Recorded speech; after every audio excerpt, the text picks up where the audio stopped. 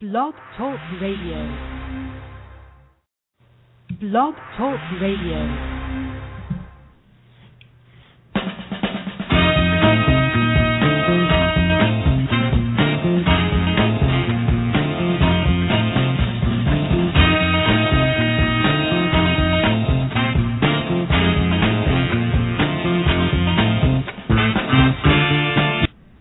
Good morning. This is Gail Sylvia, host of Sylvia Global Radio. Thank you so much for being with us today. We're excited to have back with us our very own wealth advisors. And this is going to be an incredible conversation because Emily and Jamie are coming back with some very tangible, useful tools, inspiring invitations, and an evocative question that will help you actually start to make some changes around your emotional health and your physical health when it comes to money. Emily, Jamie, thank you so much for being here again. How are you? It's our pleasure to be here. Yeah, it's really great. Very excited to have you here. Talk to us about, no body, our physical health. Without a sound physical health, we're not really able to accomplish, we're not at our best selves, we don't have all the best opportunities. We're not able to take advantage of all of the best opportunities that are presented to us. How does this relate to money and to wealth? Yes, and when we work with our clients and with advisors on this whole experience around money and wealth, one of the things we have them focus on right away is their physical body. And where are they as in the conversation? And where are they in terms of how they are feeling physically, like in their stomach, in their head, in their heart, to really open up for them the capacity to move differently with it. Like if you feel constricted, if you feel tight, if you feel that you're not moving fluidly, you're not able to access your comfort level and your ease and flow when it comes to money and wealth. And so we have people start right there with their body. What are they feeling physically? And the other piece is, when we're in our bodies, we're present. Our body is physically here. Our thoughts are in the past or in the future. But our body is right here. And so if we're thrown by something emotionally, feeling challenged in some way, the best thing we can do is to get present in our bodies. Remarkably, people are so surprised how much time they're not spending in their bodies when they're able to really look at where their thoughts are flowing and how they're noticing their body. They see that we tend to operate in our culture as headless minds. And like Emily said, it's so important that we connect back into our bodies, and particularly around the issue of money and wealth. People tend to numb out and not be in their body. So we really work with our clients to notice what are they feeling, how are they reacting, and oftentimes to check out those feelings. If they start to get anxious as something happens, there's a lot of good information underneath about what is, the conversation that you're having in your head. So we work with clients a lot to start to understand that so that they can just be present to what's happening at the moment and make decisions based on being grounded and in reality and not in their heads thinking about other things. It's that mind talk. Exactly. that self-talk, those conversations within our own mind that no one else is privy to, where we either are boosting ourselves, loving ourselves, or we're our own source of discouragement, or we're saying negative things. We either have positive self-talk or negative self-talk. And oftentimes, until it's brought to our awareness, we're not even conscious of what we're saying and doing to our own self, and the ramifications of that in our overall lives, and for the purposes of this conversation, the ramifications of it as it relates to our relationship with money and our physical health. Yeah, and one of the things I would say is any woman who's listening to this will automatically know what you're speaking about when it comes to their body. Like, what woman doesn't look in the mirror and has all kinds of self-talk going on in terms of how she looks? And then we can use that as a reference point as we then begin to look at what are the ways that we're talking to ourselves about our money and about our wealth that are impacting our physical body. And one example that we give is if you find yourself eating kind of compulsively or unconsciously, and then you notice what was going on before that, you may have found like there was a decision that had to be made, or a distribution just came in from your inheritance, or something that's not being addressed in the emotional realm will sometimes end up being acted out in the physical realm, and it has a very strong impact on the body. Why does this matter? You know, what's the significance of, why is it important? Well, as Emily said earlier, our physical body is really our foundation. And as you said, Gail Sylvia, no body, no body. So if we don't attend to our physical being, then we're not able to do any of the things in the world that are our goals. So if we don't have health, we can't make the changes we want. We can't even go to the grocery store. So it's so important, and women in particular are so conditioned to making sure that their children's health is taken care of, even their spouse's health or their partner's health, but we often don't attend to our own health. We don't see it as important. It gets pushed down in the priority list. So without that, we don't give ourselves the tool and the physical being to be as powerful as we can be. Yeah, we often liken it to the phrase that we all are aware of in terms of, you know, without your health, all the wealth in the world isn't going to make any difference. And everyone can one of the things that we're seeing more and more, and I know that you're seeing this, Gail Sylvia, is, you know, the whole thing around body image and the the plastic surgeries that people are having, and the eagerness to not age and to be eternally youthful. It's an ongoing thing that happens with us as we evolve and we have more money. It's like we need to then have a new way of appearing in the world, as if we're perfect or as if we're, you know, infallible, or it defines us so strongly. And one of the things that when we work with people is to look at it from a holistic perspective, that our physical health and well-being is tied to our emotional health and well-being, is tied to how we relate to our finances and our wealth, and what are the emotions around that. And then there's the spiritual side, too, and I love that faith is such an important part of the work that you do as well. And when all four of those are in alignment and there's a sense of balance and ease, true health can start to be experienced that allows for that experience of the true wealth that we were talking about. How does this affect our sexuality? Oh, I love that you would bring that up, because, you know, as women we have these, if we even talk about that, like we're talking about the taboo of money, and physically we can't talk about the physical health if we're not talking about what's going on with us sexually and sensually and who we are as feminine beings in the world. You know, you speak to and look at a lot of feminine leaders, women leaders, and they've had to take on a very masculine way of being in the world, and they can be quite brutally approached in the media. And so we have this way of really going internal.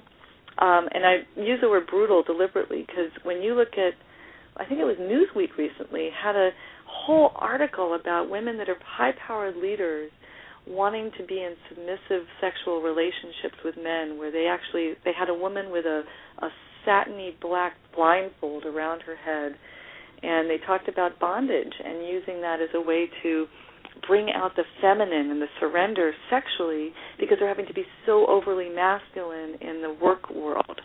And again, we just come back to the sense of balance, and where women can really be strong in their feminine as their leaders in the world and in their roles as mother and wife, and where they can really tap into that that place of being nurtured and being loved and being in a place of surrender and letting go of control in their sexual relationships as well. So if that fire's gone out, that's where you want to start looking at, where have I overcompensated? Where have I not been tapping into my power as a woman in my feminine side? And we have ways that we work with people on that too. How do you give some examples of how you work with the sexuality of this association with wealth? A lot of the ways that we work with the sexuality is to have people think about the self-talk that they have going on. Because when you relate to that self-talk as reality, so when I look in the mirror and I tell myself I'm not attractive or I'm aging or there's things that are sagging, then that's how I start to believe that that's the reality, then that's how I start to move in the world. And it's hard to feel sensual or sexual from that position. So we have a lot of control over the self-talk that we give ourselves and how much credence we give it as reality as opposed to a fleeting thought, and that we can invite other conversations into being that, I am powerful, I can create life, I can create intimacy and sensuality. Those kind of conversations then become our reality and lead how we're moving in the world, and that's a completely different perspective. I didn't see that article that you were referring to, Emily, about women in powerful leadership positions and that bondage example. My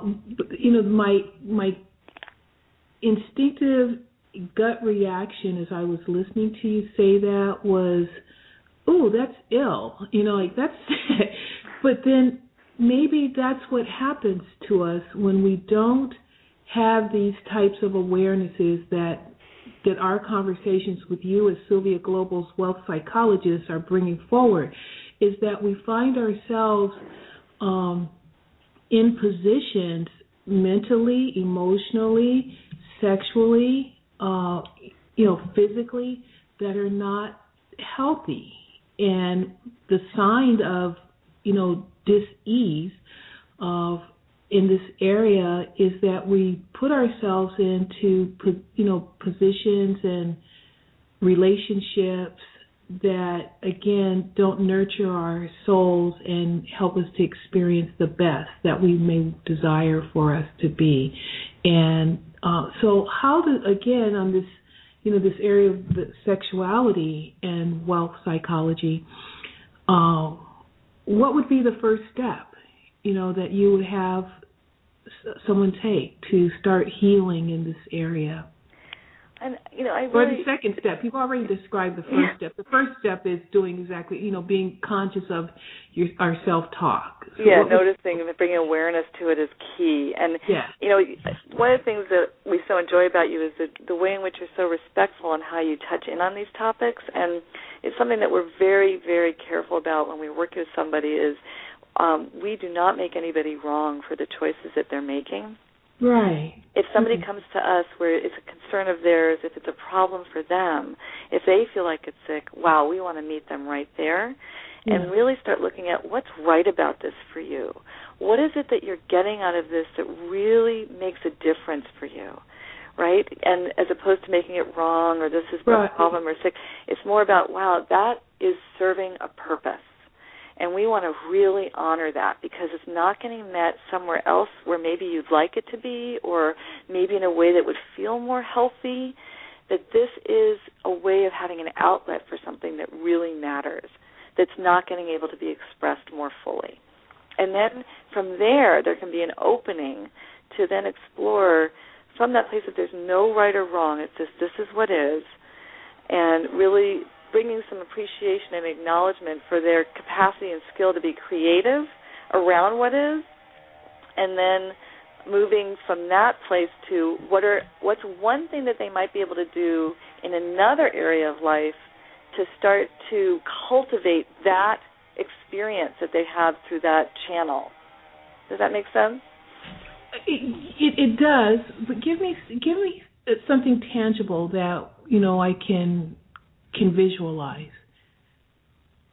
Well, it's so individual for each person, but I can give you an example. A woman that I've worked with who was really challenged with wanting to express, wanting to look at how she was expressing herself in that way, was really feeling a sense of dissatisfaction in her relationship and how she really felt demeaned in it, even as she was wanting to be in that surrender role.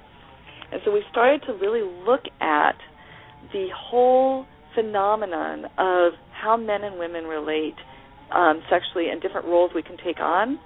And we looked at it from role-playing as opposed to identifying very strongly with that one role that she had been in, and then seeing how he responded to playing with different roles that they could have together to expand out their different ways of relating. And then if he wasn't open to it, she got some really important data about how much he really did respect and love her, and how much was she being just treated like an object for his needs, which she was feeling really lousy about. So she began to open up the conversation by just taking a step and saying, she explored with me what would be something that would be comfortable and enjoyable for her in a different way, and then how to approach it with him, and then seeing how he responded. So that's one little step. That's a very significant step. And again, this is one of those examples where it's so private, it's so personal that nobody else would be necessarily aware of this internal struggle that she may have going on in this relationship and with her sexuality. And again, how it manifests itself in other ways, and especially as it might relate to money, and to wealth. I recently had a conversation with a couple of different conversations that applying this example to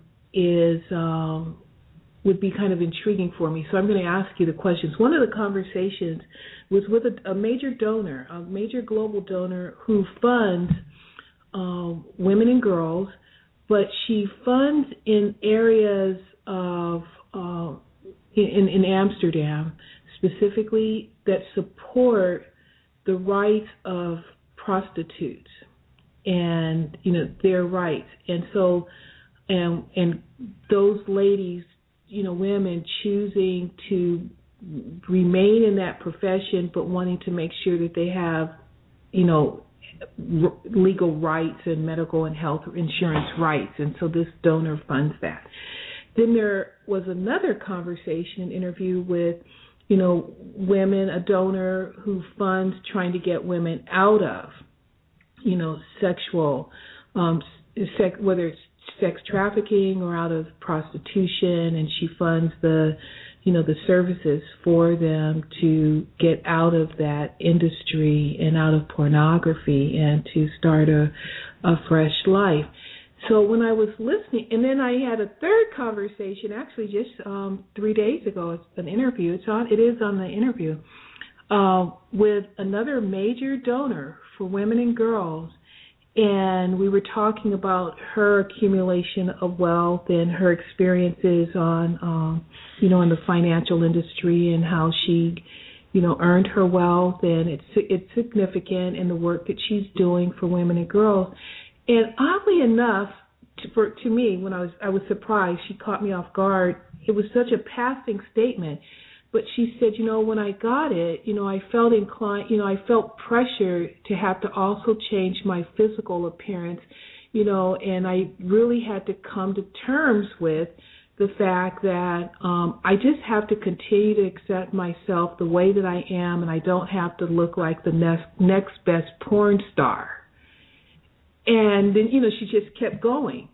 And so between these three different conversations, it caused me to think, that's kind of interesting, how on one hand there's this group of women that are completely comfortable with whatever their sexual lives are and their business and are very public about it, at least in Amsterdam. And then there are others who want out of it because it's damaging for them. And then here's this third person who directly connected her sexuality and her image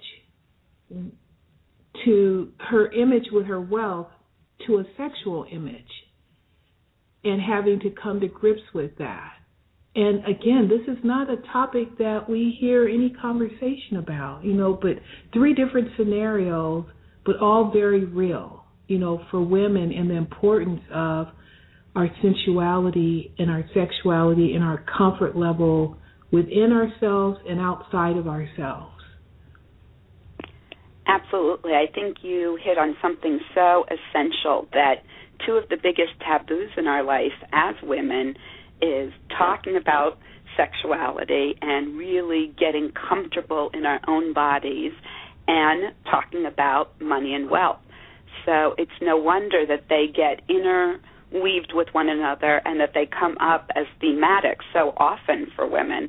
We have experience when we work with clients, we almost always have them say something like, I'm so glad that I found you, because there's nowhere that I can really comfortably talk about my money issues. People already have an opinion about it, and they're judging me. That's what they feel. And I think it's the same thing about sensuality and sexuality, that people are very relieved to have an open forum that's private and safe to have these further conversations. And they're always astounded when we say, we hear that a lot from other women, because, again, with our self-talk, we often have the fantasy that we're the only ones experiencing it in this way. And it's so comforting and relieving to most people to hear that other people are struggling with those same issues, and it brings it back to just a normative behavior. How about the emotional health and the relationship of the emotional health to wealth? Well, that's really our main focus. That is the work that we do, because, again, people don't usually even think about an emotional relationship to wealth. There's so many ideas and sort of fantasies about what wealth gives people in the world that we are running around with. Money buys you happiness. If you have more, life is easier. All these things that, again, we take as reality, but they don't necessarily bear out in the research.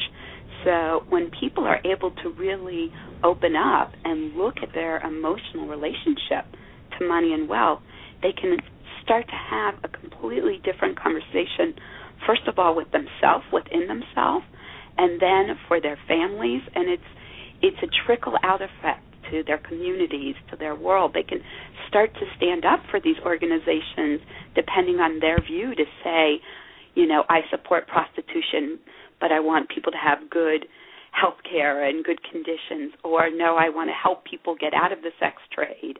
They're able to really dive into those deeper conversations based on what they really feel, and not based on this idea of, I should look a certain way and money should bring me a certain amount of happiness. It's, again, that reality-based movement as opposed to moving from what our culture tells us about these two subjects.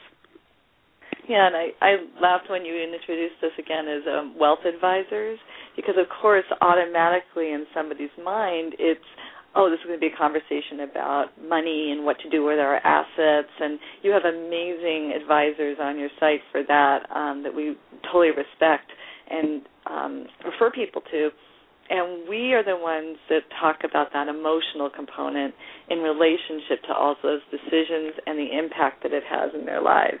And so it's like that true wealth of what does that mean to have that sense of wealth and well-being in your life.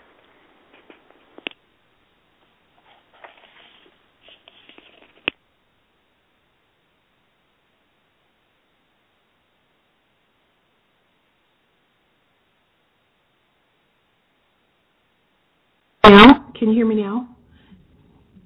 Hi, Jamie. Yes. Okay. I thought I lost you. Yeah, I thought I was nervous for a moment too. The difference between being, and thanks for correcting that for me, Emily, because at the introduction I meant to say wealth psychology partners, and I referred to you as the wealth advisors. And it's kind of an interesting combinations because you're the wealth psychology advisors, Yeah. And so give us the evocative question, for the emotional takeaway here and the inspiring invitation. And we also want to make sure people have a very specific takeaway that they can do right away, too, which you've already spoken into a little bit in terms of that, what's the one little step you can take. So you definitely prepared us for what we wanted to make sure people could really walk away with. So our evocative question for this interview is, while you may be attending to the physical health of those around you, your kids, your partner, are you making your own physical health as much of a priority? So it's really an exploration of just noticing where your attention is going around physical health. Is it to others? Is it to yourself? Do you have yourself as a priority? We like to give people the analogy of the oxygen mask on the airplane. You can't really help your children with their physical health unless you've attended to your own physical health first. So make sure to put that oxygen mask on yourself and then put it on your child. Great. And how do we, what tools can our listeners work with that you suggest? You made reference to Kaizen, the art of taking consistent small steps, toward achieving your goals. Can you elaborate on that as a tool? Absolutely. That's a fabulous method. One of the things that happens to us when we try to make big changes in our life is that we start to stimulate our amygdala. And our amygdala is the area in our brain that's really responsible for our fight or flight reaction. So we go into either getting scared and running away and saying, I'm not doing that, or we get, into a fight mode where we're going to very dogmatically take something on. And that lasts for a while, but we can't keep up that intensity.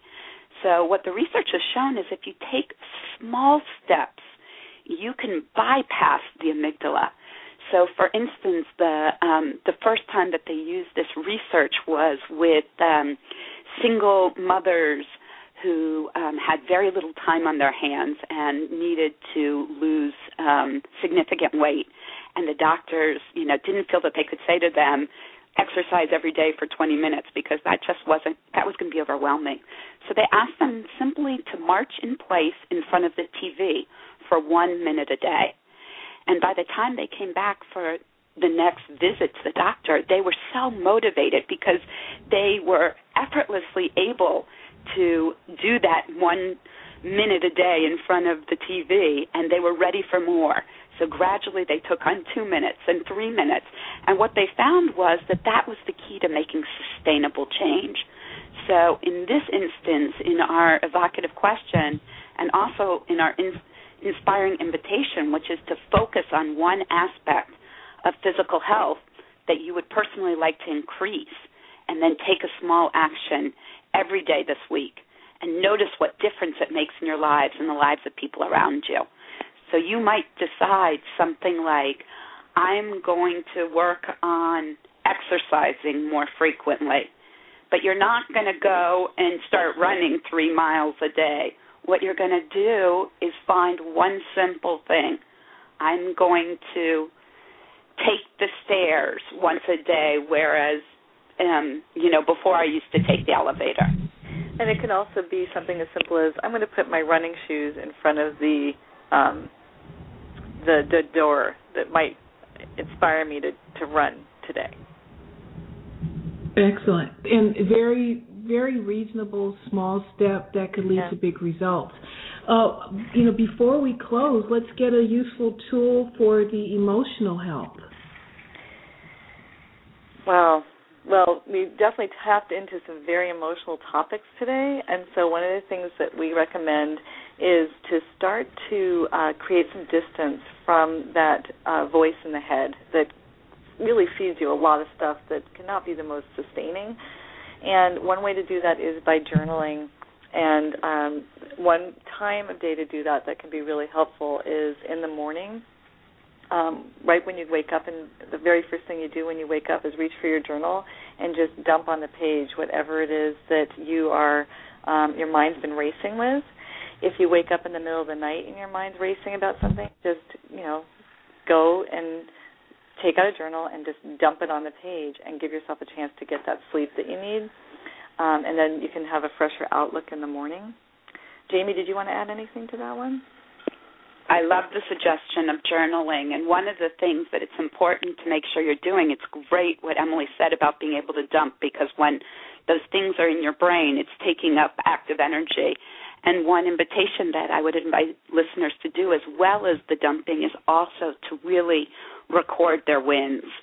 So if you put your sneakers in front of the door, then write it down and applaud yourself for doing that, because sometimes we forget to give ourselves the credit and we let those things slip by.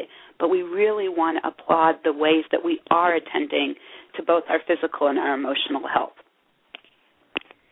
And then for listeners who are really wanting to take this a step further, we offer something called a genogram, where they can start to look at the whole map of their family and their lives and where these emotional components are coming from. That can give them a lot of clarity and open up new possibilities for them. And that's a great area. We love using the genogram tool, and we will be doing a further talk with you, Gail Sylvia, that will go much more into detail about how a genogram can be useful for people. So we look forward to having that conversation. This is extremely exciting because we give our listeners an opportunity to be their best selves and to make the changes that they may have personally and privately, very privately longing to make, but didn't know where to begin because they felt very alone in doing so. And again, that's this topic on, conversations around wealth and money are so taboo in our society, and having a chance to do that with wealth psychologists, our wealth psychology partners with, you, Jamie, and Emily, is very helpful because it also gives our listeners a chance to touch on another taboo topic, and that's our sexuality this morning, as it relates to wealth and money and our physical and emotional well-being. And you've now got us on a healthy path, at least taking those first small steps. So thank you very much.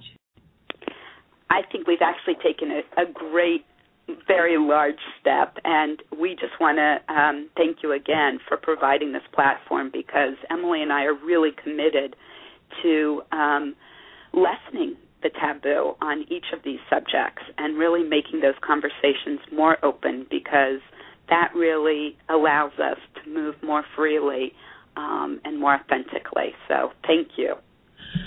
This is Gail Sylvia, host of Sylvia Global. You've been listening to our wealth psychology partners, Emily Bouchard and Dr. Jamie Traeger-Mooney, this morning.